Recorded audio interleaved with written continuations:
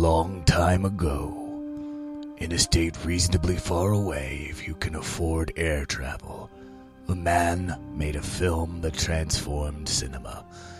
He went on to write 2 more that changed it again. Then he was all like, money, money, money, money, money, Jar Jar, money, money, money, money, gimme, money, money, money, money, explain the Force, money, money. The only hope for civilization is a small band of rebels known as podcasters and YouTube celebrities who now have a platform for their vengeance as long as they don't fall asleep during any Senate scenes. Many of these podcasters and YouTube supporters have already exhausted every possible angle on why these films are so bad, but now it's our turn. You are a part of the Lucky 10,000 with your hosts, Evan. Who's scruffy looking? And Carissa. I don't know who you are or where you came from. From now on, you do as I tell you, okay?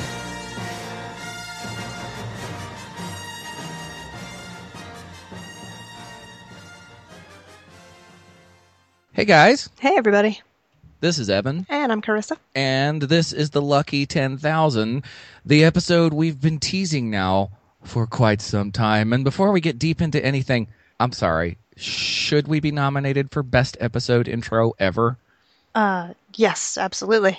Should we be the only nomination for Best Episode Intro ever? Probably. I mean, because there's no competition there, so yeah. In case you couldn't tell, we've been teasing it for a little while, that we were going to get to that thing that everyone else has already gotten to for the last 20 years, including the people who I think did it the best, probably Red Letter Media, and that is the Star Wars prequel trilogy. But as passionate geeks, we can't not mention it if we're going to do a show like this. Yeah. And we understand that a lot of the things we're going to be talking about have been talked about before. But you know what? I still like hearing people kind of shit on the prequels. And we only shit on the prequels as much as we do because we love what George Lucas created so much. Right. That it hurts when the one you love turns their back on you. Yeah. So we're not going to do it any better than some of these people did. We're not sitting here and trying to say that. Again, if you use this as a companion piece, if you've never heard it, you have to go and watch the Red Letter Media YouTube videos about the Star Wars prequel trilogy. We're not going to hit it as good as that. We're not going to be as detailed as that, but we are going to have our own take on it, and that's what makes it different. Yeah.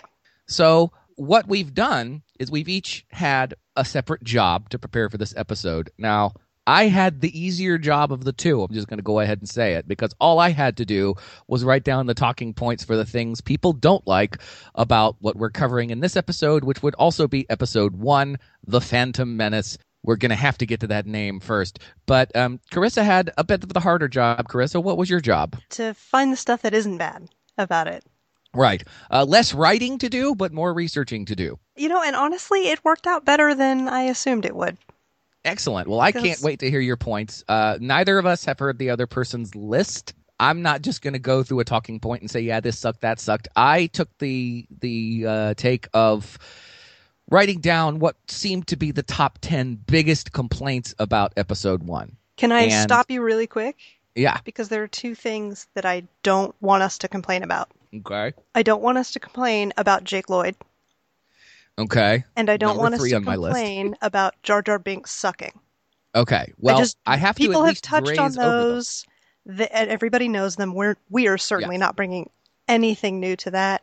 No, and not at all. It's an overblown critique, in my opinion. Okay, well, but though that to me is an interesting talking point, because the reason I wrote down what people hate about Star Wars is because I want to go down through it point by point and say whether or not I agree or disagree with that. And I disagree with some of the things that people hate about episode 1. And I do think it isn't worth spending a ton of time on, but I do have just quick comments to make about both Jar Jar and Jake Lloyd.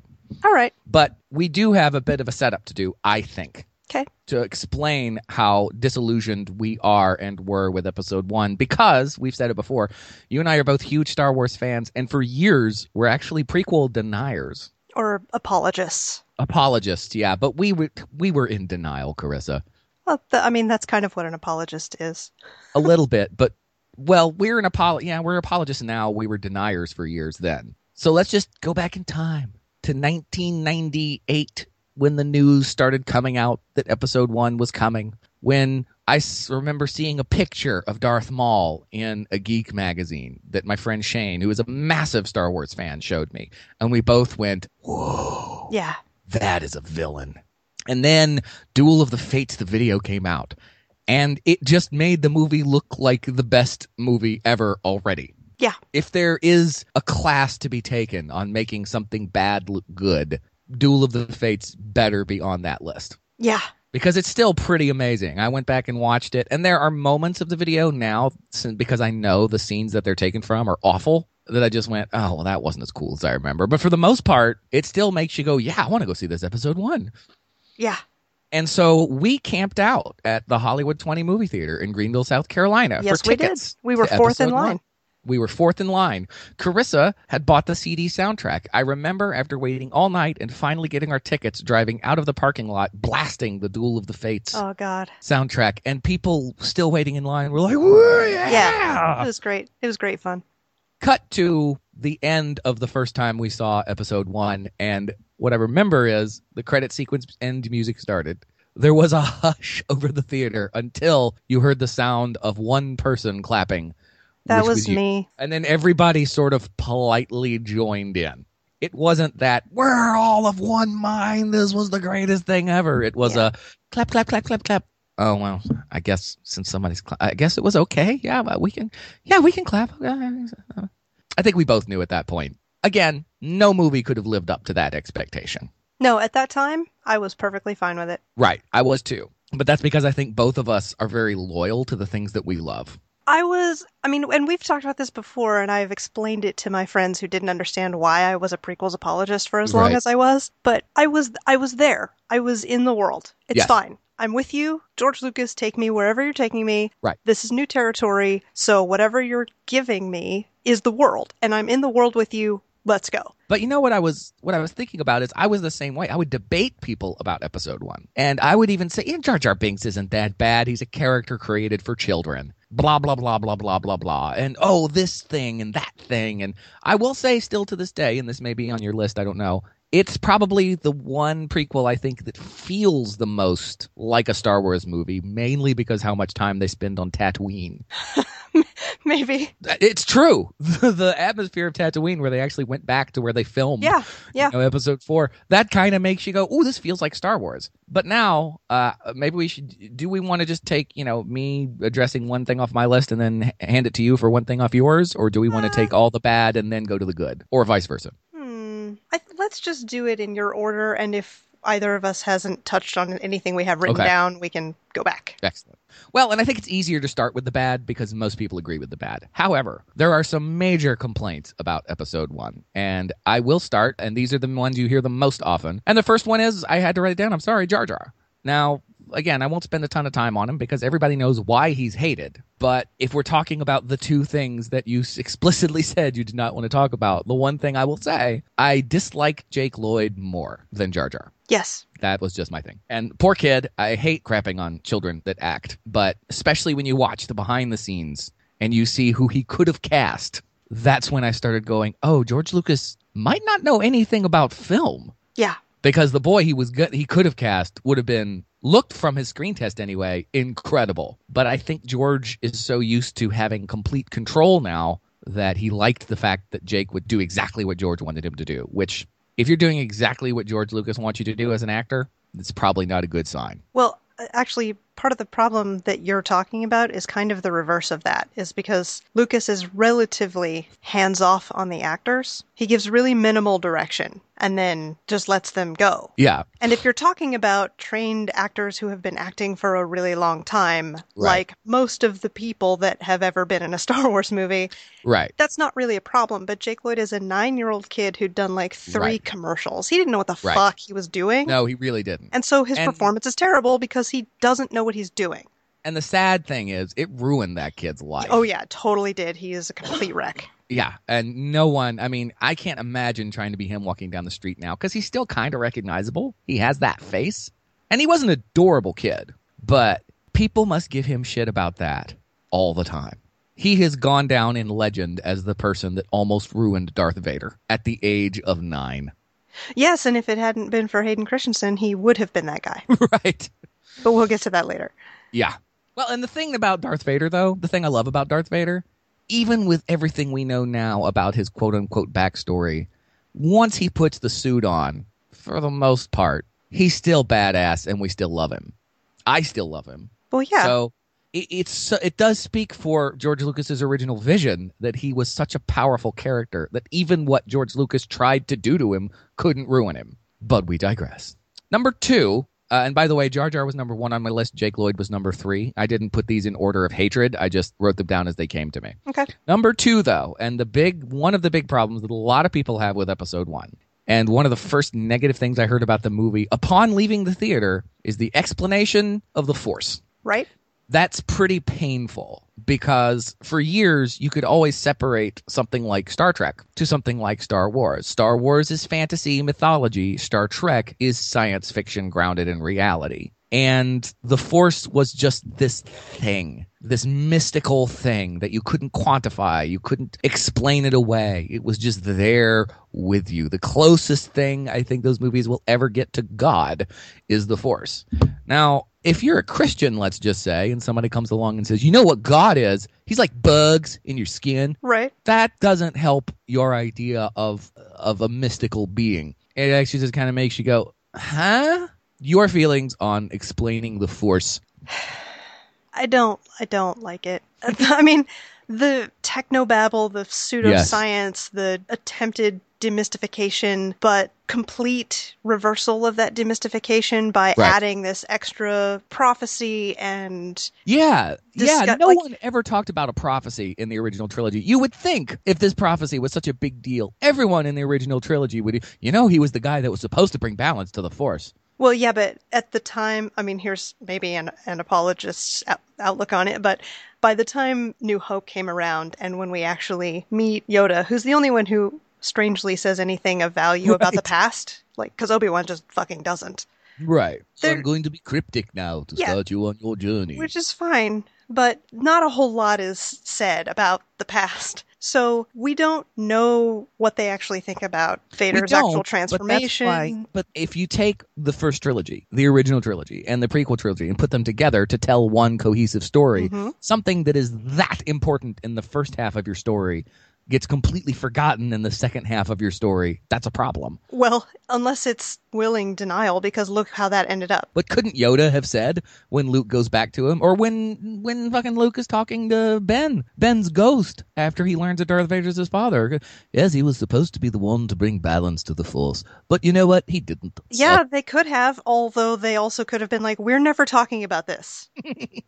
This did not happen. That was not a thing. And then they just didn't. Yeah, but Ben had no problem telling Luke about how Darth Vader was this and that and a great pilot and all this other stuff. All the other stuff that you quote-unquote see in the prequel trilogy about Darth Vader. At some point, he could have been like, man, he was supposed to bring balance, man. That's why we did everything. That's why I fucked up. If I was Obi-Wan, I'd want to say that. Like, okay, my mentor was all like, this guy's going to be awesome. That's the only reason I did it, because it's kind of all Ben's fault. Well, that's certainly debatable, but he took a young Anakin Skywalker who had been taken from his mother under his wing as a Jedi when he wasn't prepared to train a Jedi, and when all the other Jedi warned him that is a bad idea. Well, technically, Qui-Gon's the one that did all that. He did, but Obi-Wan kept the mantle going. Obi-Wan could have been like, man, it sucks, Qui-Gon's dead, but everybody's kind of like, all these other people that I'm supposed to be listening to are like, yeah, it's not the prophecy. It's not this kid. It's going to fuck everything up.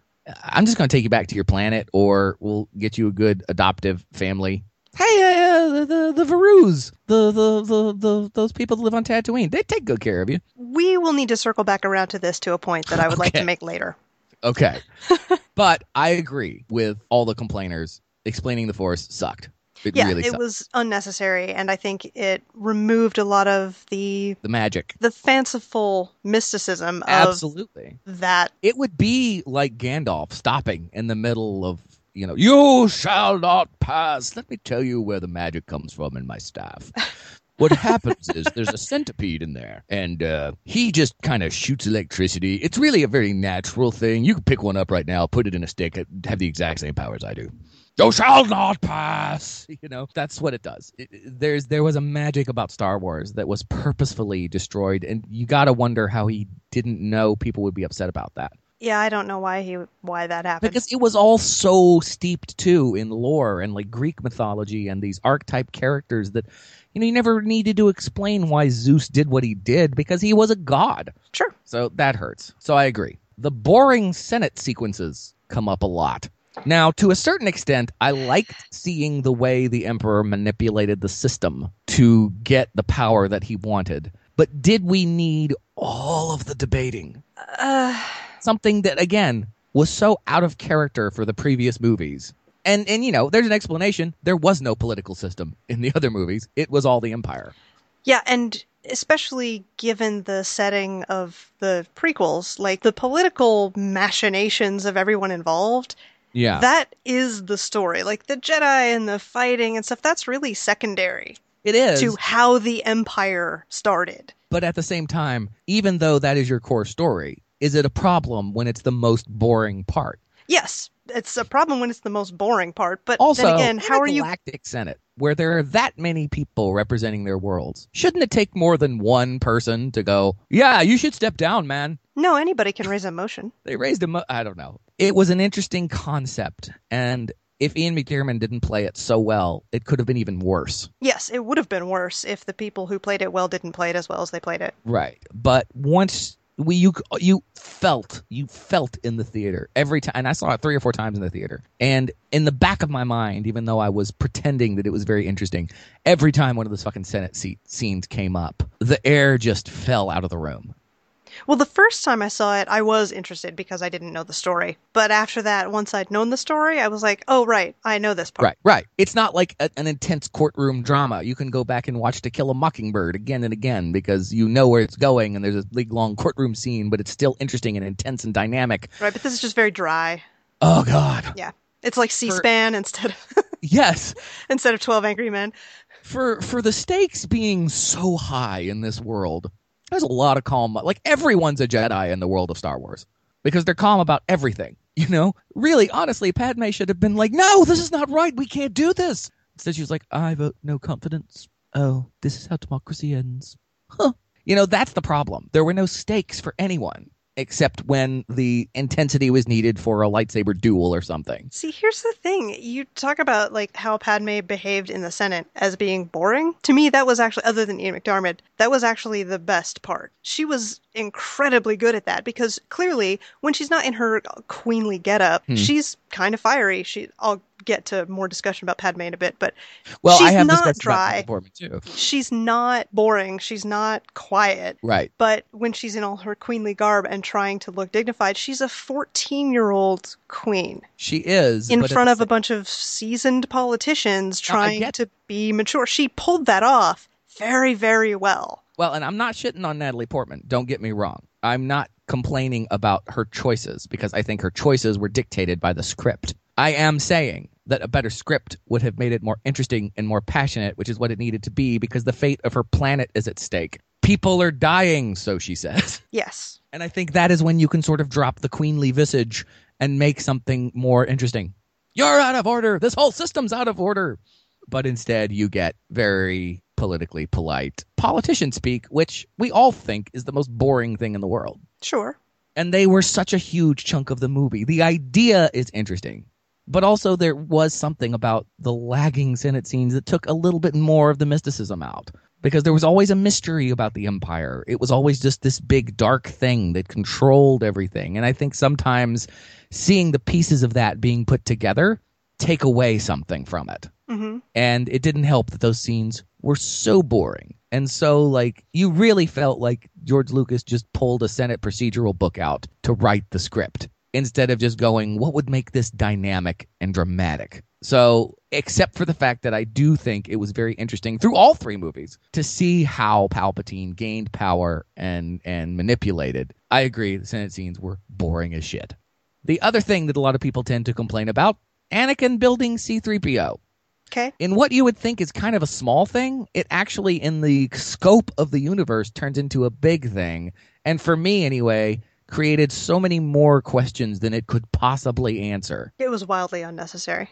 Absolutely wildly unnecessary. And also, it takes some of the intimidation factor away from Darth Vader later in the movies, because I start thinking, well, now is he really chasing these two droids for the plans, or is he chasing the droids because he wants his C-3PO back? Is that his rosebud? It really bugged me when I saw it. Yeah.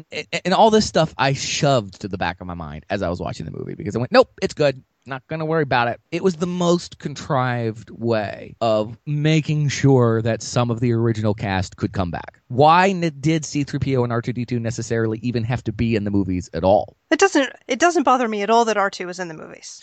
No, because that is one of the only things you can connect to the original trilogy, because it is mentioned. Well, and sort of. I have a pet theory that R2-D2 is the only droid in history to have ever been force sensitive. Mm-hmm. Like, that's just my pet fan theory. It has nothing to do with anything that's proven, but just even based on the original trilogy and some of the expanded universe novels and stuff, I love thinking that R2-D2 is force sensitive. It makes perfect sense. But it also raises a question in that, in episode 4, it's sort of alluded to in a way, obviously not on purpose, because George Lucas can say as much as he wants that this was always planned. But there's so many elements of the prequels where he just pulled it out of his ass at the last second for what he thought was fan service, that the overall plot may have been something he'd been thinking about, but the specifics were never there until he sat down to write them. And no one said, don't do that. That's dumb. But, in episode 4, Luke does say that R2 tells him that he worked for Obi-Wan Kenobi, and Obi-Wan Kenobi says he doesn't remember it. So either Obi-Wan's lying because he doesn't want Luke to know that R2 was his, or Obi-Wan honestly doesn't remember. I mean, obviously I would have to go with the former, but why lie? Well, or he honestly doesn't remember. Because think about it this way. Everything they went through, though. Think about it this way. R2-D2 is a droid. Mm-hmm. He is an astromech droid. In a world where there are thousands of astromech droids that if you are a starfighter, you work with all the time. Yes. There's not really any particular reason for an aged Obi-Wan Kenobi who has lived alone in the desert for 20 years to remember... No, he wasn't alone. He was just creepily watching Luke grow up. Yeah. To remember one astromech droid. I suppose that there's a point to that, but at the same time, R2 ends up being such a key part.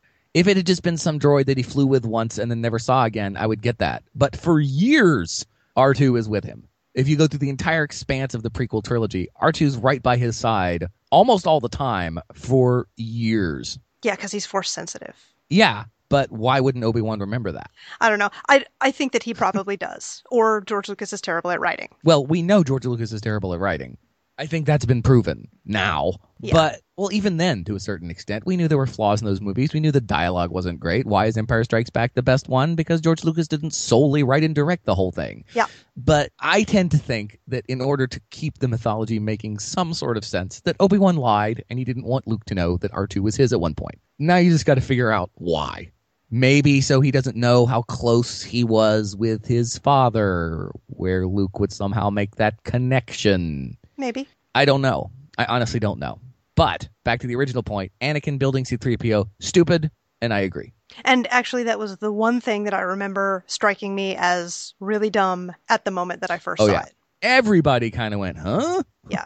I think some people tried to pretend to be excited about it, going, oh, that's so awesome. But they were just transferring their anger and amazement to fake excitement. Yeah, that was not something I could be excited about. Now, the next thing is something we just talked about. And even though it didn't sound like it at the time, I have always sort of agreed with you. And I think I've always said this. Natalie Portman's performance was dull. I mean, a lot of the acting in those movies was dull, but I'm picking out Natalie Portman specifically because of all the people that, when you ask people who they thought the good performers were in the original prequel trilogy, most of the time, the two at the top of the list are Ian McDiarmid and Ewan McGregor.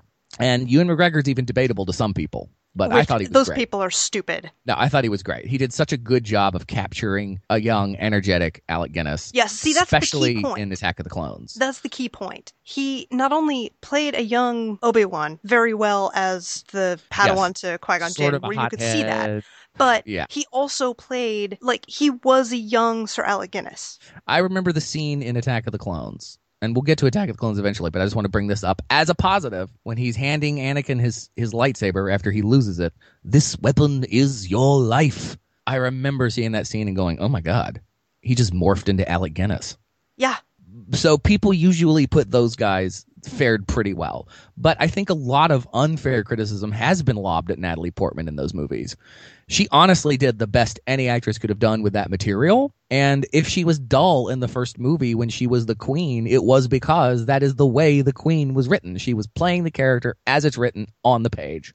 See, I've never actually seen anyone say that she was dull. And I thought her I have performance seen a few people say she was dull.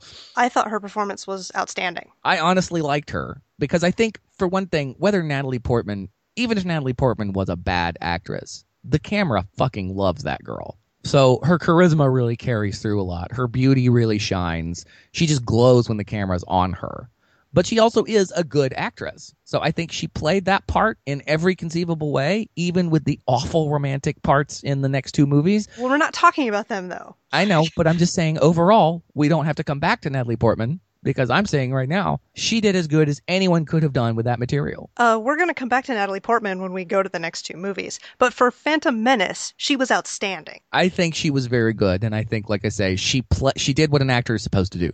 She played the character on the page. She fleshed it out as much as she could. There was, even though everyone knew, there was absolutely no twist to Padme being the Queen. It was explained stupidly, but there was no twist to it at all. Everyone knew, and those characters were different. Yes. She was much more the petulant teenager and then had to assume this mantle of responsibility and then made the choice to continue. And, you know, she did great. And I don't like it when people crap on her in those movies. Now, everyone else, I mean, obviously, certain things aside, Anthony Daniels and R2-D2 C-3PO and Frank Oz, they were great, but they were playing the characters we all knew that they were playing. And they did exactly what they had been doing, which is exactly what we wanted. Everyone else, so dry and dull. Samuel L. Jackson being cast as a Jedi should be the most awesome thing ever. And especially since in the context of the Phantom Menace, you never even see him pull his lightsaber. And at the time, I remember thinking, I don't know what the other movies have in store, but this is Samuel L. Jackson. He needs to be a badass. He needs to be cool. He needs to take out his fucking lightsaber and cut a bitch. And he does none of that. None. Not to mention the fact that what George Lucas does to his own loving creations, the Jedi, in Episode 1, makes them seem like the Homeowners Association. There's an argument to be made that Lucas doesn't like the Jedi at all. They're terrible. I agree with that argument. After the original trilogy, I absolutely agree with that argument. They do almost nothing right. No, they're terrible. And the Phantom Menace was that where you're saying, oh, this is the way the Jedi work. A, they're supposed to be these peaceful monks that don't need anything, and they're living at the top of Trump Tower. And B, they just sit around and talk about everything. And where's this force guiding them to make their decisions? No one wants to see a group of people who have this immense power sit around in a room and go, I don't know, should we? I don't know. You think we should? Maybe. What do you think? I don't think we give it a shot. I don't. Yeah, you're probably right. I mean, that's what the Jedi amount to in Phantom Menace. Yeah. And it is awful. Yeah, it was bad. So now we get to the next thing on my list, and I picked something out specifically, but it goes through the whole movie. As much as the Phantom Menace, because a lot of it was practical, being on Tatooine and things, felt like a Star Wars movie in certain ways. I'm going to say another one of the things I heard coming right out of the theater, in one of the only really exciting moments in the whole movie, the pod race. The commentators for the pod race didn't seem to belong in the Star Wars universe at all. Now, why? It felt like, for aliens, they felt very much like CNN sportscasters. And they were casting a sport. Yes, but they didn't have to do it like guys on CNN. Now, I understand this is a massive universe full of aliens of every kind. Wait, does CNN cast sports? Not CNN, ESPN. Oh, okay. It seemed a little too cheesy and a little too out of the type of world that had been established already to be in Star Wars. And there were a lot of moments like that in The Phantom Menace. Okay, but this seems like a weird criticism because the Phantom Menace especially, we had never seen this world, this universe, this setting, this place. It was brand new.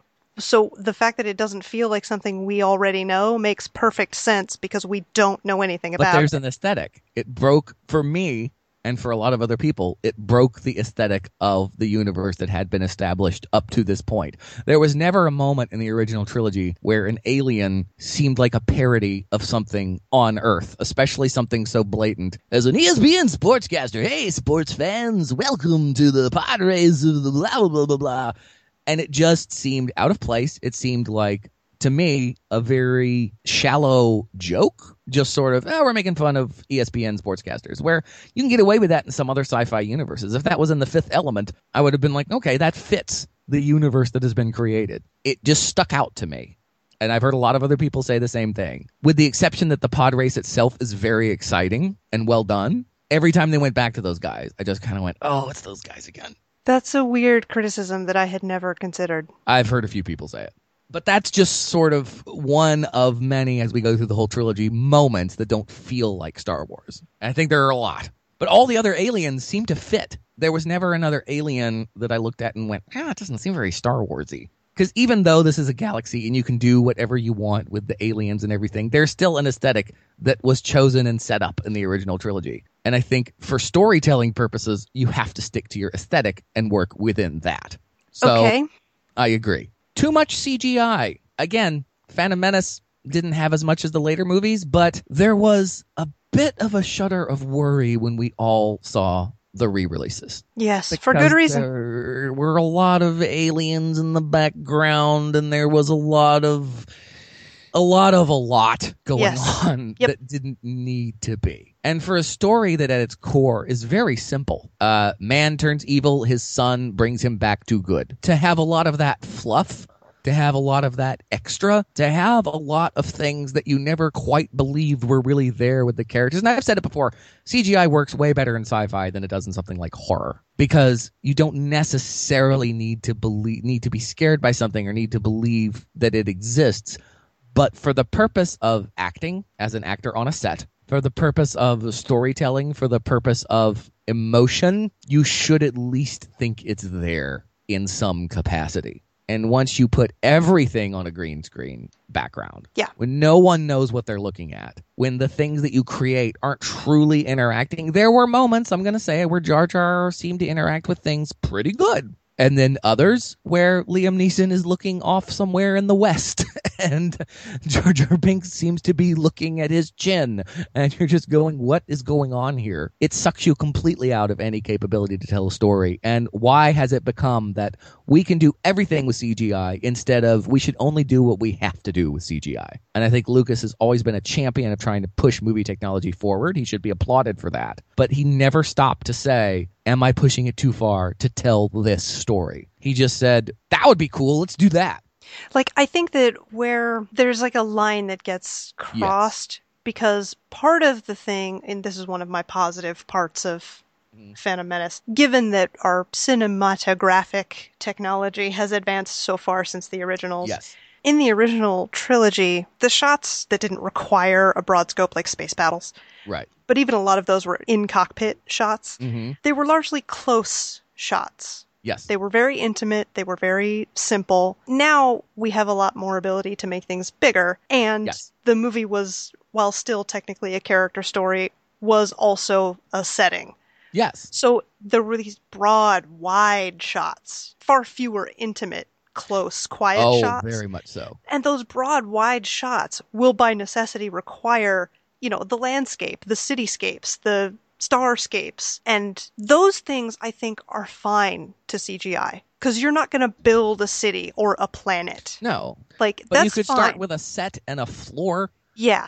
But when you get to like, hey, we're in, the warehouse before the pod race, Mm-hmm. that's a pretty intimate scene between Qui-Gon and Watto. Yes. And there's so much shit just happening. Like, there does not need to be that much shit happening. Oh, no. It's like that whole thing of, well, there's an extra 5 inches down here at the corner of the screen. Put a robot in it. Yeah. Or put it to show the hustle and bustle of the shit-torn city in the middle. And Tatooine. that's just not necessary. If you need to have shit on, like, in the background with this intimate scene going on, have extras walk by. Yes. Like, you don't need to digitize your whole fucking movie. How many little fucking robot servants did Watto have in that shop? And the other problem is, since Liam Neeson didn't know when they were filming the scene that anything would be going on around him. Oh yeah, he doesn't react. No, He's just nothing. Like, meh, there's nothing here. And there is something to be said for, well, of course, that's just the way things go. Sure. He doesn't get rattled by a bunch of robots running around. But at the same time, every once in a while, I look down, like, what was that? Oh, it's that little robot. Would have added so much to at least believing the situation. Now, obviously, there were some times where I thought it really worked. I did honestly enjoy the whole underwater sequence when they were in the ship and trying to get to Naboo. The monsters and stuff that were down there, that's when you can go, look what we can do. Yeah. Because that is kind of an adventure part of the movie. Yep. We're sailing into the unknown where all these creatures are and anything could eat us at any point. And seriously, but like you go, and here's kind of a really good example of what I'm talking about, because you're underwater and you have this entire huge planet-spanning ocean that you're cruising through. And there are all these weird creatures and rock formations and coral and all this stuff. That is fine to CGI. CGI the shit out of that. When you go inside the cockpit, fucking bring it down. Yes. Stop doing that. It's just 3 dudes in a cockpit. Like, that's all I need to see. I don't need the rest of this lighting and shiny things and stuff floating in just show me. Yeah, I don't need to see the creatures swimming behind the window of Qui-Gon's head, because the whole time I'm not going to be listening to him. I'm going to be going, what's that swimming around behind Qui-Gon's head? And we don't need any shaky cam for any of that. Just show me the scene in the cockpit. Let them talk. Let them get me the story that they're trying to get me, and show me the characters that they're trying to portray. And then zoom out when the big creature comes and attacks the ship and make it all CGI. That's fine. That's fine. And think about it in terms of theatrically. Yeah. If you were to mount a play, say you're doing a scene from Glengarry Glen Ross, and in the middle of all this great, crisp, mammoth dialogue and wonderful performances, midgets in helmets were just running around climbing on their desks and stuff, and they paid no mind to it. Would you have any idea what was going on in the scene? No. And that's the problem. I don't think George Lucas ever stopped to think about the story in those moments. Every time he saw an empty space of frame, he would tell one of his guys, fill it up with something. Do something there. Yeah. There's nothing going on. When you get to Coruscant, I understand it's supposed to be this huge, bustling city.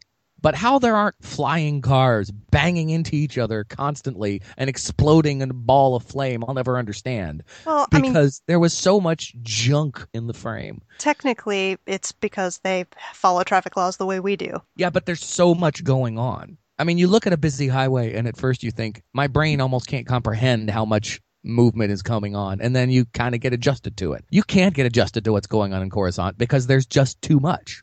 Well, I mean, maybe as a viewer you can't, but like if you're in the world, you totally can. It's just traffic. It's just traffic, but at the same time, my point is being that there's just so much of it. There's way too much look at what we can do with computers as opposed to actually setting a mood, which is a huge problem. Because the feel of it should be different, not just the look. Well, I mean, and when all I can think of is that's a shit ton of stuff flying around. There is something to be said, especially for Coruscant, that is necessary for the mood. Because I think he could have scaled it down a little. I don't. For Coruscant specifically, I don't, because it's the city planet. I don't know how much expanded universe stuff you're familiar with.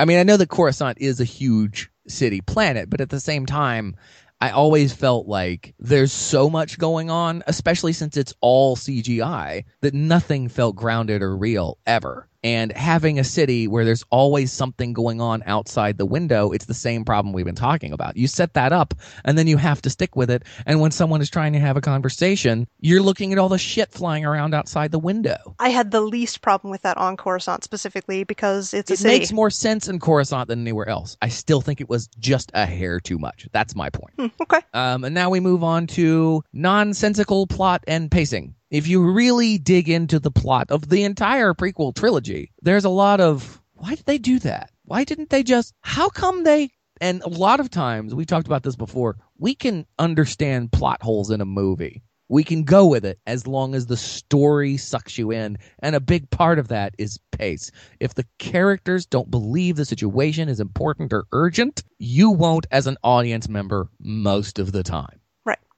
And the pace is so, here's the story, action sequence, here's the story, here's the story, here's the story, here's the story, here's the story, here's the story, here's the story, action sequence, here's the story, here's the story, here's the story. 4 battles going on at one time. And there was no flow to it. It just seemed like here's a character, here's a chunk of shit, here's what you need to know. Boom! Here's was- some more stuff. Here's another person. Here's what you need to know to understand kind of what's going on. Boom! And when that happens, you have a lot of time to sit and think about what people's motivations are and try and figure out why. It is. It has a large quantity of exposition. That's not debatable. Most of the movie is expository.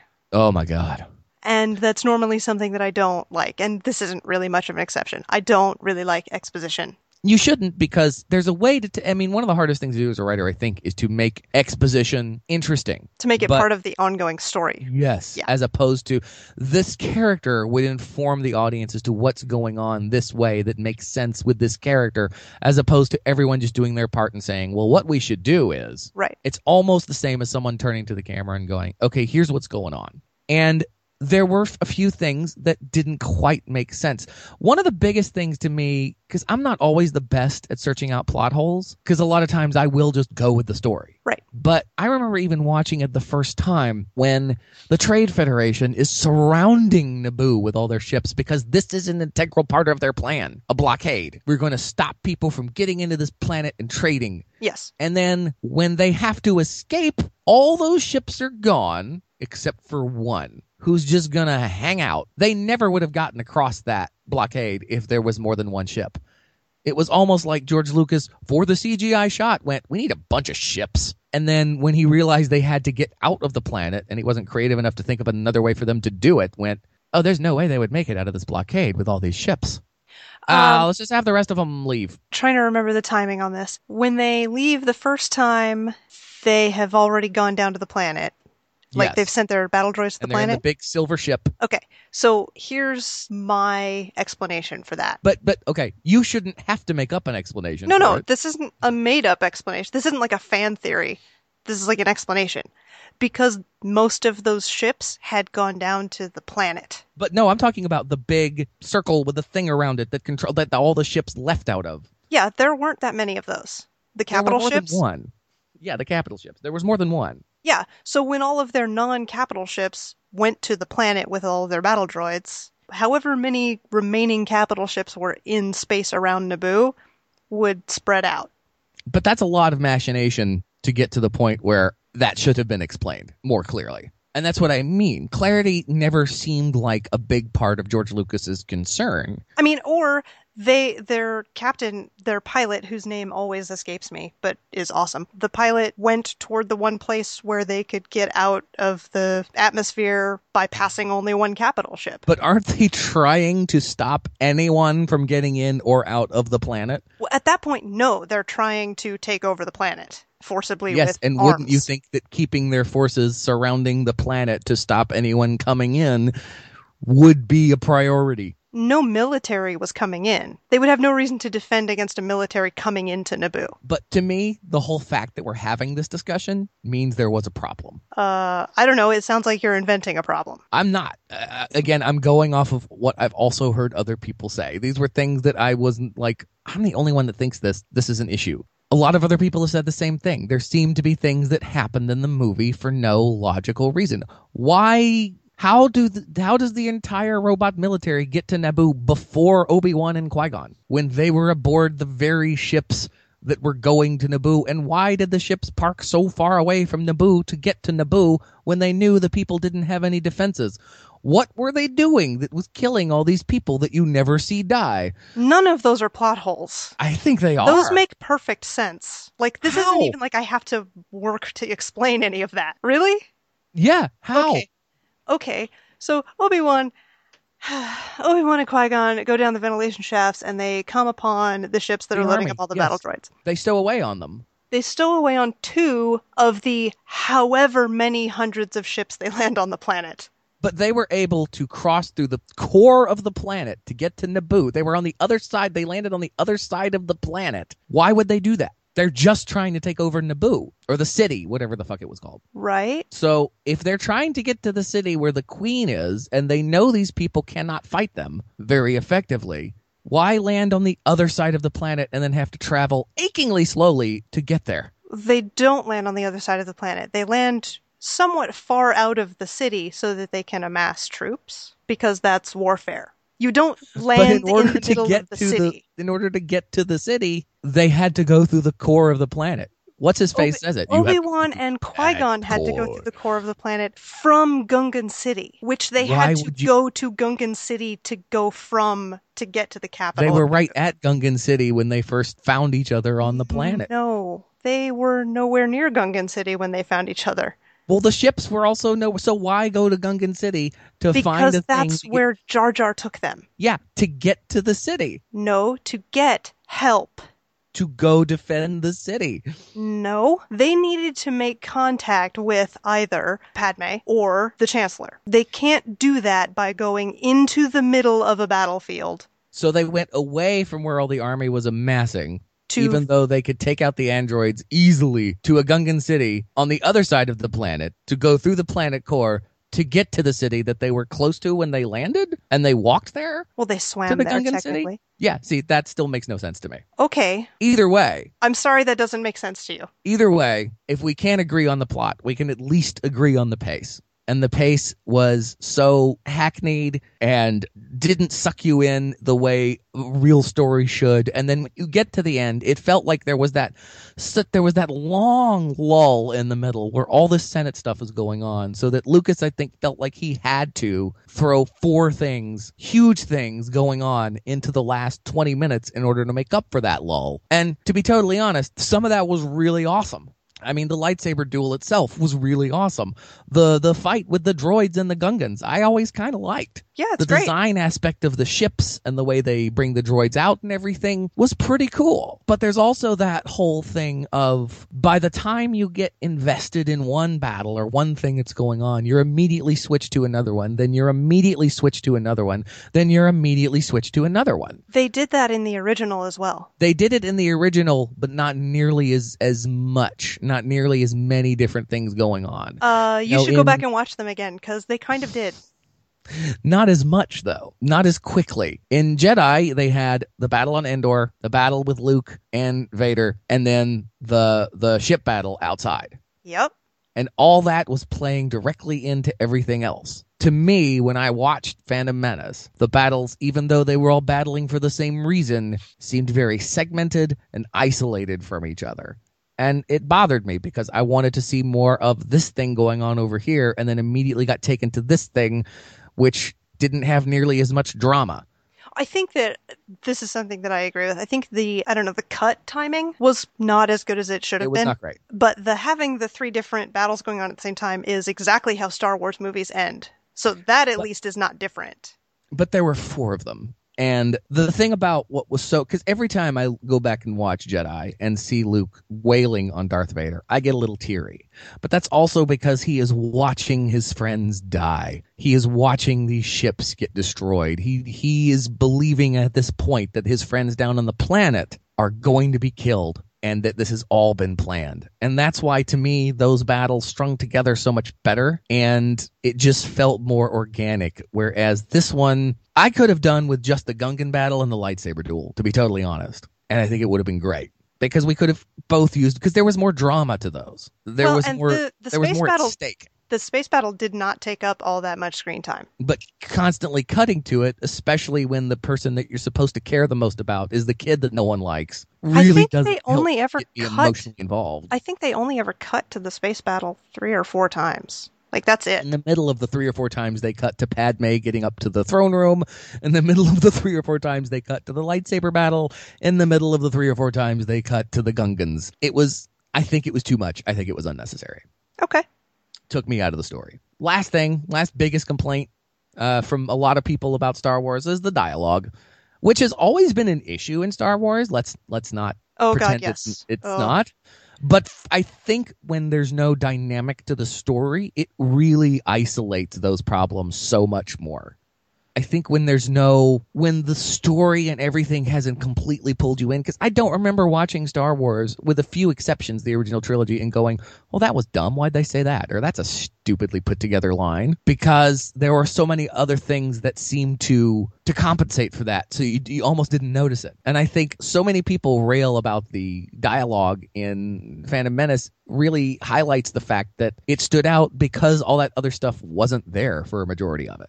Yeah, like the fact that they had kind of, I don't know, this is day-to-day life sort of scenes that were Right. just kind of slow and boring would be fine. We don't, as an audience, we don't have a problem with those. Yeah, watching sorts Luke of on scenes. his farm when he's Yeah, bored. exactly. But the dialogue and the lack of direction for those scenes makes what would otherwise be a nice little slice of life picture into just kind of like okay, good. Yeah, you're having Right. food. Good. Don't give a shit about Right. your random gambling people on the Right. planet. Like, none of this matters at all. Not This to is mention boring. the fact that when you get to the point where everyone should be really stressed and concerned and dramatic, they're still treating it like just another slice of life. Yeah. And that hurts. That is where you really see weak dialogue come through because the actors can't make it lively. No. So you're just sitting there going, well, that was a stupid thing to say. I know I've got one little extra thing that is a bitch personally of mine is when I think some filmmakers are lucky enough to land that thing that everybody latches onto and loves. I think it's a real sign of ego to then feel like they have to give nods to their previous work all the time. Such as? Greedo showing up in Phantom Menace. Oh my god, right? Yeah. There was no reason for that. Jabba the Hutt really being there. There was no real need for that. I mean, I'm okay with it, but it's not, you're right, it wasn't necessary. But there are so many things. Obi-Wan Kenobi, meet Anakin Skywalker. And he and the kid shake hands. It's kind of like, okay, well, we know where the story is going. We don't need Qui-Gon to almost look at the camera and go, they're meeting, guys. And you know This is what? where they meet. If that had been done better, it actually could have been a very impactful moment. Could have been. But it wasn't done well at all. Right. And so it just ended up being like, that's not something people say. Right, exactly. Like, But now that we go back to the bad dialogue. Yeah. No, I've never had that happen non-ironically in my life. Yeah. It's usually, hey man, this is my friend Brad. Hey Brad, what's up? Hey man. And I'm not saying that's the way it should be in Star Wars, but it shouldn't be, Here's the boy. Here's Obi-Wan. We should make them meet. Obi-Wan Kenobi, meet yeah. Anakin Skywalker. Right? That's where you're kind of like, why'd you say it like that? Just, hey, Obi-Wan, this is Anakin. We're taking him with us. Oh, Yeah. all right. Or even just Obi-Wan Kenobi, Anakin Skywalker. Yeah. Like, there doesn't need Or to be a just- meet. just You don't have to- Obi-Wan, this is Anakin. Yeah. I think the fact that they also had to say both of their first and last names Yeah. was like George Lucas going, this is a big deal, guys. And we're like, we all know it's a big deal. We all know the story you're trying to tell. You don't have to go, this is a big deal, guys. Yeah. But to me, the other one, we already mentioned it, but I have to go into more detail about it. Greedo should have never been in that movie. Yeah. Little Greedo, who does something stupid, and then having one of the kids going, you got to watch out, Greedo. Yeah. Karma's a bitch. Yeah. Why is that there? I don't know. And it's full of those things. Well, C-3PO being in the movies at all Yeah. is George Lucas going, Yep. wasn't that a great character, guys, that I created? Don't you love him? Here he is. There's no point for him being there. R2, you can make a case for. Yes. C-3PO, there's really none No. to be made Not other at than, all. we just want to get these guys back together. Well, why don't you have an equivalent of C-3PO in the movies? Or Which just also not- wouldn't be necessary. Which also wouldn't be necessary, but I would have accepted it more than actually C-3PO. Because, you know, everyone loved the bickering between those two, but then it just became forced, and they had to find ways to stick it in there when they're both there, because people loved it in the first trilogy. Yeah. So those are my big bitches about Phantom Menace, and there are others, I'm sure, but we've been shitting on it now for a long time. Yes. Let's get to the positives. Let me shit on it a little more. Okay. Mine are a little bit more like specific Sure. things. Maybe they're also more general. I don't know. Anyway, Sure. Shmi, Oh, yeah. she, She's not great. oh my God. Her whole place there is so overly melodramatic. Like, Oh, yeah. needlessly, complicatedly, ridiculously overly melodramatic Yes, that it robs her of any authenticity absolutely. completely. Well, and, you know, the Immaculate Conception No, of no. Anakin Skywalker. This is a mixed for me because it is Okay. dumb. I agree with you. It is dumb. However, it is the prelude to both the Jedi mythos of the chosen one who will bring balance to the Force, and also the Sith mythos, which is covered in episode 3, which I will totally gush about when we get to our episode 3 thing. Yeah. So, like, while itself is dumb, it has a purpose, so I can't say it's all bad. Right. I think there would probably have been a better way to make that convergence viable. But you know what? That is so much of what the underpinning subtext of what we're saying is. There were things that could have worked had they been handled differently. Yes. And, even I still think that somebody like Spielberg is a great filmmaker, but Spielberg falls into his own traps very regularly. And one of the things, I was just talking about this to a friend the other day, once Spielberg starts to get sentimental, I'm out. Almost all of the time. Okay. I love the movie Hook. I always will. But there are moments that are so full of that Spielberg sentimentality, I almost have to turn my head when they come up. Okay. I believe in you, Peter. Yeah. I believe in you. I so was with the movie The Terminal. Have you seen that movie? Yes. With Tom Hanks? I was so with it until the last 10 minutes. Yep. When he leaves the terminal and everyone applauds. Yeah. Those are the overdone Spielberg moments that to me don't ruin him as a filmmaker. I still think he's a brilliant man and I love most of his movies. Lucas is such a victim of that too, though. Trying to just wring the tears out of you when Anakin has to go back and hug his mother. And that is never going to work because she is not believable and he is Jake Lloyd. Right, exactly. And why doesn't he have an accent? All he's ever been around are aliens and his mother, who sounds like she's something? That one girl with the braces Yeah, the also braces doesn't on have Tatooine. also doesn't have an accent. Yeah, but who was her parent? I mean, we can Fucking- at least say that her parents talked like regular people. Shmi has a definite accent of Yep. something. And I forgot about the fucking braces. For slaves, they have quite a good orthodontic program on Tatooine. Yeah. And yeah, it's that whole Lucas cuteness because he's a man-child. He's got the heart of a child, and that's great. But kids don't make good movies. And sometimes, again, I think one of the problems with all the prequel trilogy is that as opposed to the original trilogy, there was no one looking over George's shoulder and going, that's not going to work, man. This Yeah. is dumb. Yeah. So I agree with you completely. Shmi Okay. should have worked and didn't.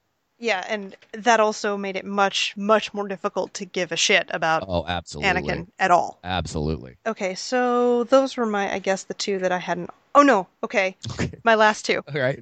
The weird is not the right word. The creepy prepubescent romance. Oh, yeah. Like, Padme, at the point when she and Anakin meet, is effectively like a surrogate mother at that time. Yes. Like, she's 14 and he's 14? 8? Yeah, 15. Yeah. Okay, she can't be a sexual object to him at all. No. And it's weirdly Oedipal, and it's very out of place. Because we all know how this ends. Like, from Right. minute one, we know how this ends. And that's a major problem. With And- knowing where it's going to go, it makes those little moments between them so much more than they're supposed to be. And creepy. Yes. It's creepy. Like, Yes. we can talk about the way that Anakin and Padme get along in the other two movies when they're both Oh, adults. yes, man. But when Which is still he's kinda 8 creepy. and she's 14, or however the hell old they were, not sexually active or considering one another as sexually viable, that's creepy. Right. They present her as more of a big sister. She comes across the way Natalie Portman portrays her as more of a big sister than anything else. But what is the first thing he says to her? Which is one of those great examples of awful Lucas dialogue. Are you an angel? Are you an angel? Which is almost like doesn't help the creepiness because that's almost a line a guy would use in a bar to hit on a woman. Yeah. But so, because she literally can't be a romantic interest Right. to him because he's prepubescent, Right. and he has just lost his mother, Right. she is an immediate surrogate mother. Yes. And then and why they... does he have to set up the romance in the Phantom Menace? Exactly! It's creepy! Why can't he just, because apparently what we learn later is that Anakin was in love with her the first moment he saw her and has stayed in love with her. Why can't it just be they meet up again later and he's like, dude, now that I'm a mature adult Yeah. who has understandable sexual feelings, Yeah. she's pretty hot. Yeah. Anyone could see that. Yeah. If I met Natalie Portman at 8 and then saw her again at 15, 16, whatever, I'd be like, dude, I didn't realize how hot she is. Yeah. But no, he has to establish it then. It's just creepy. It's creepy. Oh, yes. Like, that's really Very creepy much. to me. And my last, actually, negative one is just the, casual racism. Oh, yeah. Yeah. Just- I forgot to write that. I can't believe I forgot that. So, Just, according to the racist. Phantom Menace, Asians are stupid cowards. Jamaicans are stupid bottom dwellers, but they'll fight with you. Yeah. Italians are greasy money grubbers. What else? Are there any I'm missing? I don't think so. The English are pretty much all evil. Well, yeah, but that's a trope in every movie, and we're all okay with that. Yeah, we're fine with that because they're not technically a race as far as skin color or anything like that. Right. That is more of a cultural thing than a blood thing. Well, and I mean, honestly, they're, at least for Americans, other than Nazis, the English are the last group of people that we can safely put in a villainous place and not worry about somebody because they don't really getting care. offended. They don't care. They're such a world power. They're like, fuck you, Yank, whatever. But yeah, even the costuming and the gadgets. What is the one alien at the beginning? We lost the transmission, sir. Yeah. They had to give her a slit-eyed mask to wear. Yeah. Who came up with that? And wasn't there anyone on set that went, she sounds pretty Asian. Maybe we shouldn't make her eyes look so Asian. Yeah. Oh, there was one you forgot. Watto. Oh, yeah. The Italians. He was kind of a Guido, wasn't he? Vaguely some combination Middle East / Italian. Oh, you know what he was? He was Persian. Yeah, there you go. Yeah. And he was a money-grubbing scumbag. Yeah. A poor, fat, ugly, money-grubbing scumbag. Yeah. With a deflated penis for a nose. But hey, the movie was a hit all over the world. Yeah. Okay. So those were my major. All right. Bad. Now let's celebrate the man a little, because regardless of what we think of the prequels, he did give us Star Wars. Yeah. So what worked in the Phantom Menace, Carissa? Okay. So the big one, the huge one that worked. Seriously, the duel at the end is fucking awesome. Oh, it's great. Like, I guess it's a truel technically, since there. I've heard a lot of people complain about it just because they felt like, even though it was fancier and flashier than other duels, it didn't have the same dramatic weight. I kind of disagree with that. I totally disagree with that. If you were to cut it down, and there used to be a supercut on YouTube several years ago, I don't know if it's still up or not, of the fight scene.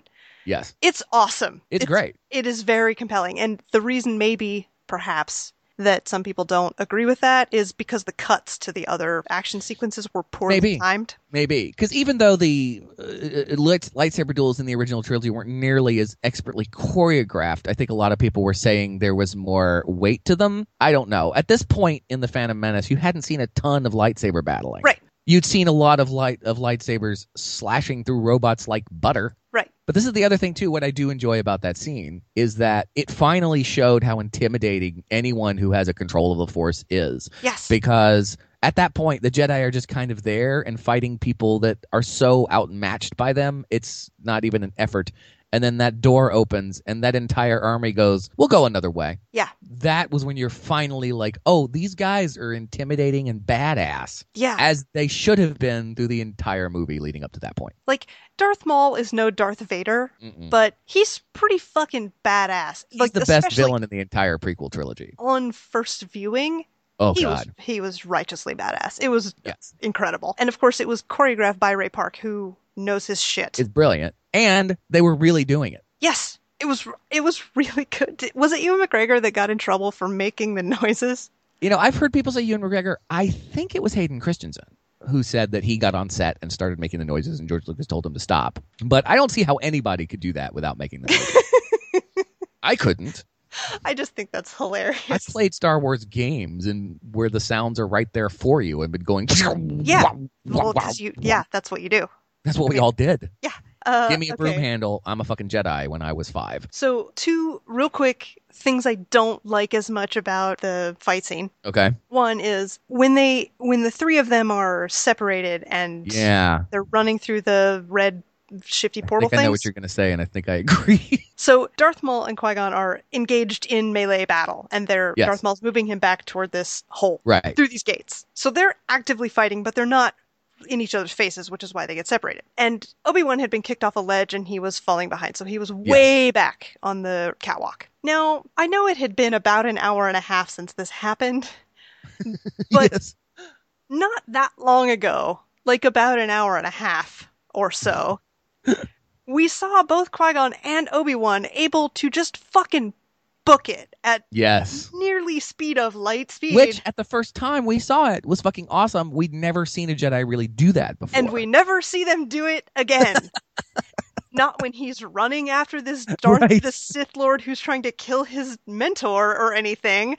Like, why didn't you just speed run your ass up there and Right. chop him in half from the back? Like, what is, Right. why are you just jogging? What's wrong with you? Maybe they were going at that pace through the whole fight, but they had to slow it down so that we could tell what was going on. I would be willing to accept that. I really would. The other thing is that when Obi-Wan finally cuts Darth Maul in half, Yes. the camera is on Darth Maul's, like, nipple to head. Right.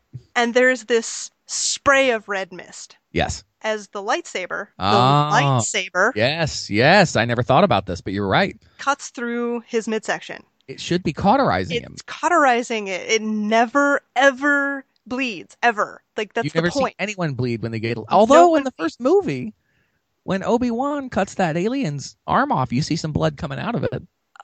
But every other time... Yeah, but Every other time someone loses a limb, it's completely cauterized. Yes, and that's how it is explained. Like, in any of the expanded universe stuff, in any of the fiction, non-fiction write-ups about it, lightsabers don't let you bleed. Right. That's a very good point. I never thought about But that. there is this Yeah. red mist all Yes. over the camera. Yes. Which, if you, like, I care about little details. I was in the world, but that little detail bugged me because lightsabers don't spray blood. That's true. That's a very good point. That never bothered me until now. Sorry. I'll tell you what bothered me about that section, though. I thought you were going to say something else. What the fuck are those red things for anyway? Oh, fucking, they're shield beam. Who gives a shit? There's also. I always tried to justify it by saying it was some sort of filter system because they're near a reactor or something. Sure. Yeah. Because let's go with really, that. in the whole space of like sci-fi, it's a hole that doesn't serve any purpose, Yeah. guarded by several laser gates. Yeah. That even a Jedi can't get through. Yeah. Why are those things there? Who gives a shit? I don't know. Because it's the future or a long time ago or whatever. Okay. So, lightsaber duel at the end. Lightsaber I think duels in the most end. people agree And- a positive. One of my favorite parts of it. And really made it exciting again. That's why I think the cuts bothered me so much, because the Gungan battle and the lightsaber duel were the most exciting things at the end of the movie. Oh, that's not what And- I was talking about. Well, I'm just saying, generally speaking, like the lightsaber battle, regardless of what you thought about the rest of the movie up to that point, everybody got pumped when that happened. Sure. Well, one of my Their favorite hearts parts start of it racing. is after they get to the laser gates. And Uh-huh. they close to separate all three of them, and they're all standing there. Uh-huh. That section, while they are waiting, Yes. is one of my favorite parts of the It's whole neat. fight It's scene. really cool. Darth Maul is pacing and mugging at Qui-Gon. Like, yeah, come get some, bitch. Do you want some of this? It's Yeah. just cool. He's just posturing. Qui-Gon is calmly meditating. Yes. And Obi-Wan is gearing up. Yes. And Like- also pretty scared. Yes, like that scene with no dialogue and Ray Park made up to the nines Right. is some of the most character we get Absolutely. is just in And those moments. that might have been one of those moments that got rewritten in the script, because in George Lucas's original script, I think there was dialogue there with Darth Maul going, "I cannot wait to kick your ass when these gates go down," and Obi-Wan going, "I am going to sit here and meditate." And Qui-Gon going, "I'm going to sit here and meditate," and Obi-Wan going, "Man, I hope I can make it through these gates to save my master because I'm worried he may be outmatched." Yeah, but I loved that moment. I thought it was I also loved the very fact good. that they turned their lightsabers on before the gates opened. They just knew, because they're Jedi Yes. and Sith. Yes. And that was the kind of thing where you're like, George, if the whole movie could have been this, it would have lived up to all of our expectations. Yeah. Okay, so speaking of Qui-Gon and Obi-Wan, Yeah. the look, like you mentioned earlier that the big twist that the Queen and Padme were the same Right. person wasn't a twist or whatever. Right. But of course it was sold to us that way. Yes. Like whether you bought it or not is Right. a different thing, but that's how it was sold. What I do like about that scene though is that when she says, "This is my loyal bodyguard," Mm-hmm. there is a look between Qui-Gon and Obi-Wan Yeah. that is both very meaningful and hilarious. Right. What the And fuck? it's brief. It's just tiny. And the two of them worked that out between them through chemistry or whatever, but they were just like, huh, no shit. It's like, it was just perfect. It was just a perfect little moment between two great actors. And I thought that was amazing. The problem, one of the other problems too, though, with the movie is that they separate them so much. Yeah. The other problem is when you make a character that is supposed to be like a Jedi and is supposed to be as all-knowing and all-powerful as a Jedi, then in order to surprise those characters, you really have to paint yourself into a corner. Because what George Lucas had to do through most of the prequels is make the Jedi way dumber than we thought they were going to be. Like, I just kind of feel like if they were as good as we were supposed to believe that they were, they should have caught wind of something not being right with Padme and with a lot of things. Yeah. But because, like, whenever you make an all-powerful character like that, then you have to find those vulnerable spots because you can't move your... He basically said in the first trilogy that they can see the future.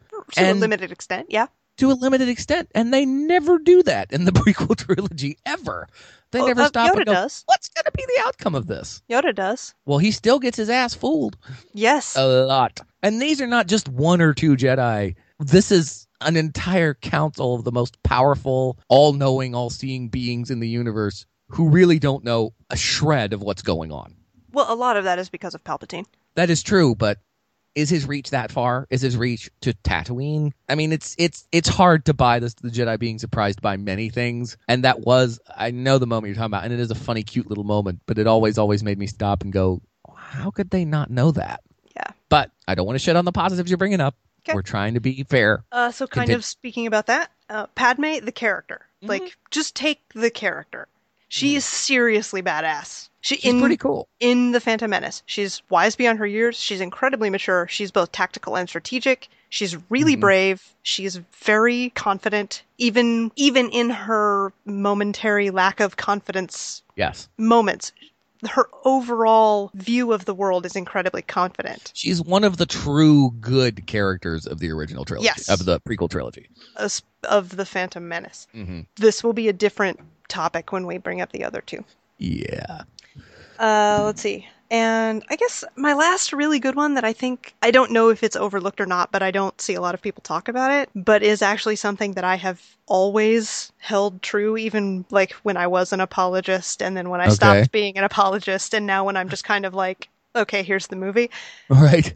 Sebulba's Pod Racer. Oh, yeah, it was cool. It is earnestly sinister. It is way better job as a nemesis on an appropriate scale than Sebulba himself. Like, Sebulba himself is just ridiculous. Yeah. His pod is fucking terrifying. It's very cool. And a lot of that, the sound design. It is the sound design. Entire pod race. Yes.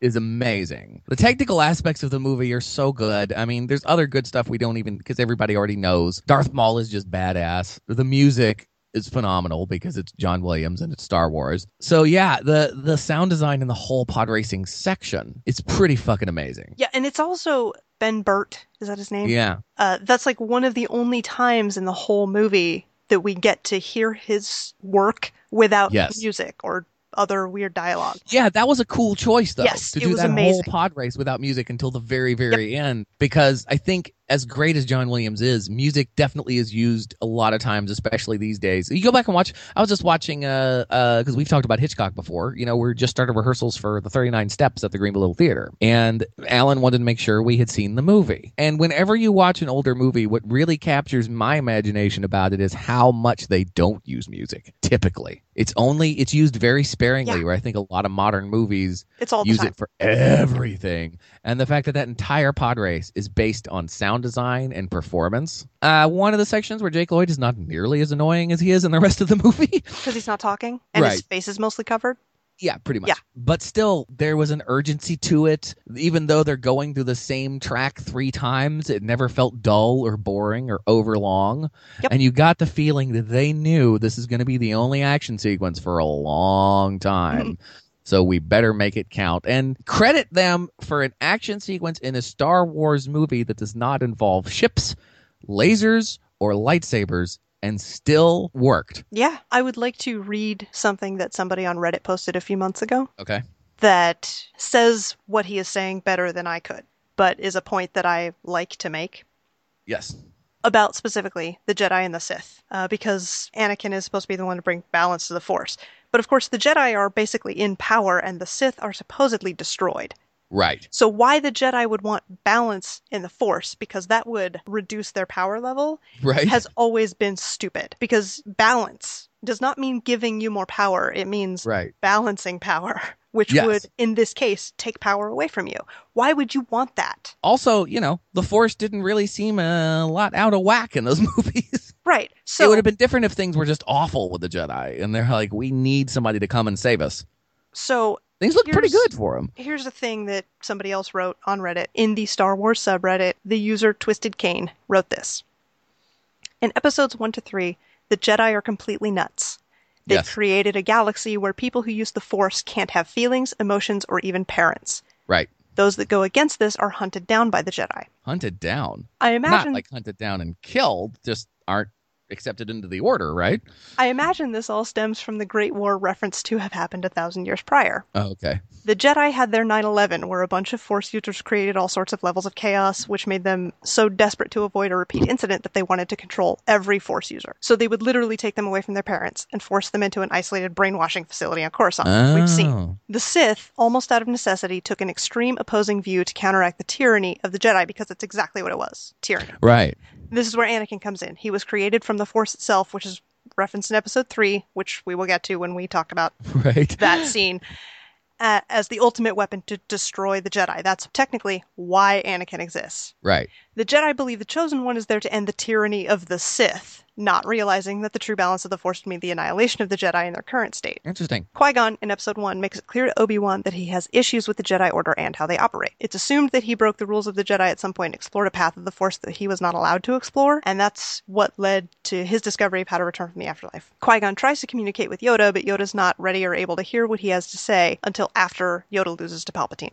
After Right. Yoda finally listens to Qui-Gon and understands what balance actually means, Yoda passes it on to Obi-Wan at the end of Episode 3. And this is why, when Yoda and Obi-Wan are trying to work with Luke, they understand that they must change the ways of the Jedi, change what it means to be a Jedi.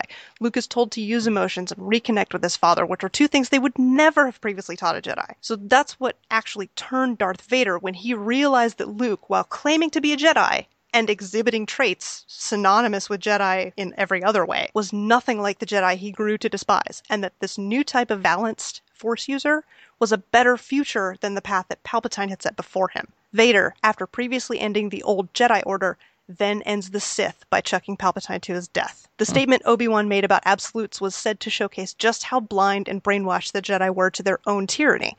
They couldn't see the Force through the trees. The Jedi weren't the good guys, they were the other set of bad guys. So when Yoda makes an absolute statement like do or do not, it's okay. He had already pretty much thrown out most of the conventional wisdom of the old Jedi Order at that point. That's awesome. I just wish I believed that George Lucas wrote it with that in mind. And, I agree with you. I agree that it would be nice to believe that. But honestly, so much of the spirit of the Star Wars world now, so much more of it comes from the expanded universe that Lucas had nothing to do with except approving, that can be just as much canon as the original trilogy. Yes. Well, and those kind of things are things I like to hear simply because they help justify even the existence of those movies, and they help ruin Star Wars a little less. Mm-hmm. Now, I personally do not think that it is ruined per se. I was never one of those people that said George Lucas raped my childhood. However, he really, really tried. I mean, he was outside the bar waiting for me and tried to offer me a beer. And I was like, nah, man, you're just creeping me out. I'm going to go. But I was never I never lost my love or appreciation for the original trilogy because of the prequels. I just had a problem connecting some of the events. And if other smarter people can do that for me, more power to them, because George ain't ever gonna. Yeah, I spent a lot of time, I have over the last 15 years or however long it's been, have spent a lot of time looking at fan theories and reading a bunch of expanded universe stuff because I still want to believe. Yeah. I don't anymore because I've seen all 3 of the prequels. Right. But I want to. I want it to make sense. But you know what? The same stories in the hands of another writer can still validate everything else. Yes. So a great writer, like some of those people, have probably written some awesome Star Wars stories that help make the prequels make sense. Yes. The same way we were trying to make sense of something like Anakin building C-3PO. Right. That you just at first are like, this doesn't make any logical sense at all.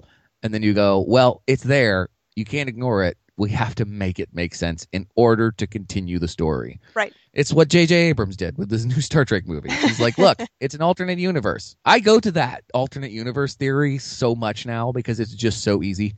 It's an alternate timeline. It's the same characters you love. It's just in a different timeline. Every time there's a cast change in a movie, you know, when Brady shows up in Iron Man 2, I go, oh, it's an alternate universe. Because not I a bad just way to do want it. to believe the mythology is consistent. Yeah. And I'll tell you what has been consistent. The amount of time we've spent on episode 1. I think we've spent almost as much long as the time as movie the movie. itself. Yes. Almost. That was a long fucking movie. It really was, yeah. To be what it was a long fucking movie. And you know what? I have never sat down to watch the Phantom edit where they took out Jar Jar. I don't know that it would really impact me that much because I would still know the problems. The other problems we've gone through exist. But the experience of seeing that movie in the theater was still kind of worth it. The experience of hanging out with all those people waiting to get those tickets was worth it.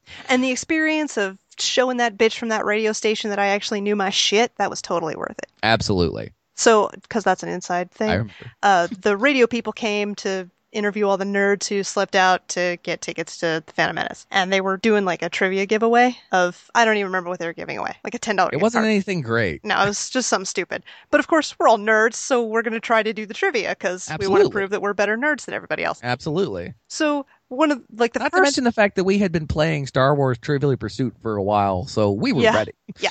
So the first question I think was, what is the first spaceship that's ever seen in a Star Wars movie? Like the first one that comes on screen. Right. Well, I know the answer. I knew the answer then. Yeah. It's a Carillion Corvette. Mm-hmm. So I say, like, I'm right next to her. And I was like, it's Carillion Corvette. She turns at me, looks me up and down, rolls her eyes and goes, you did not stay here last night.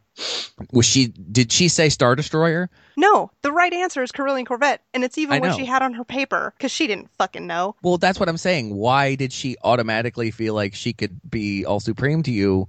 I have no idea. I'm just trying to figure out what she was thinking. I don't know. But she looked me up and I was like, you did not stay here all night. And I was like, bitch, that is my sleeping bag.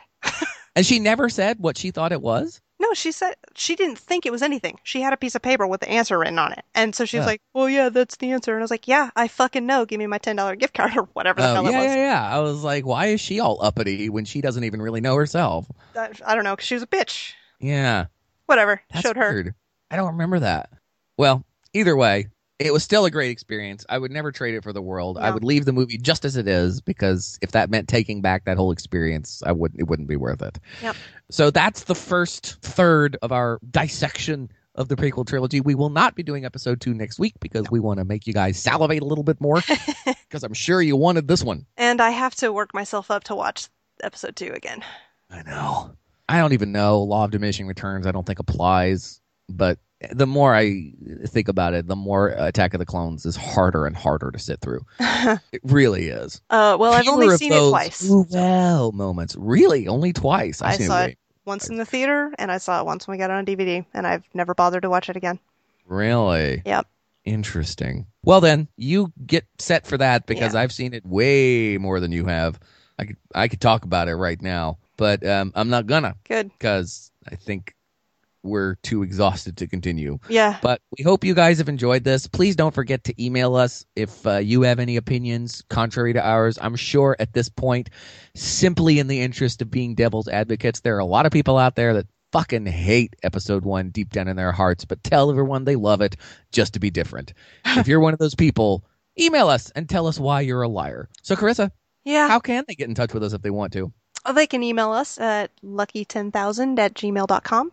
Or You know, a tweet never heard either. that's true. Find us on Twitter at lucky_10K. And are we on Reddit? Well, I mean, I post on Reddit. Yeah.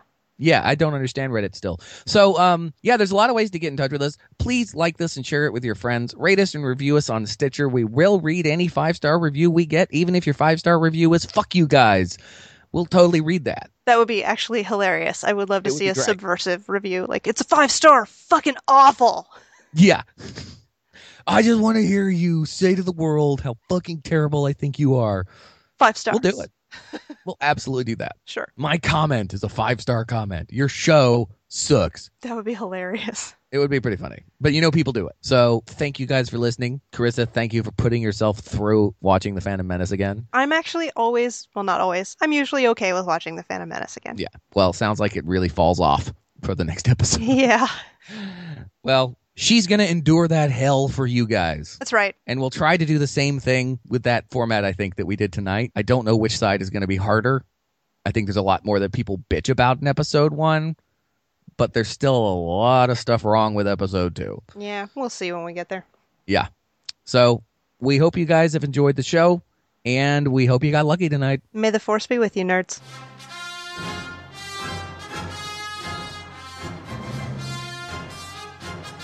Thank you for being a part of the Lucky 10,000 with your hosts, Evan and Carissa.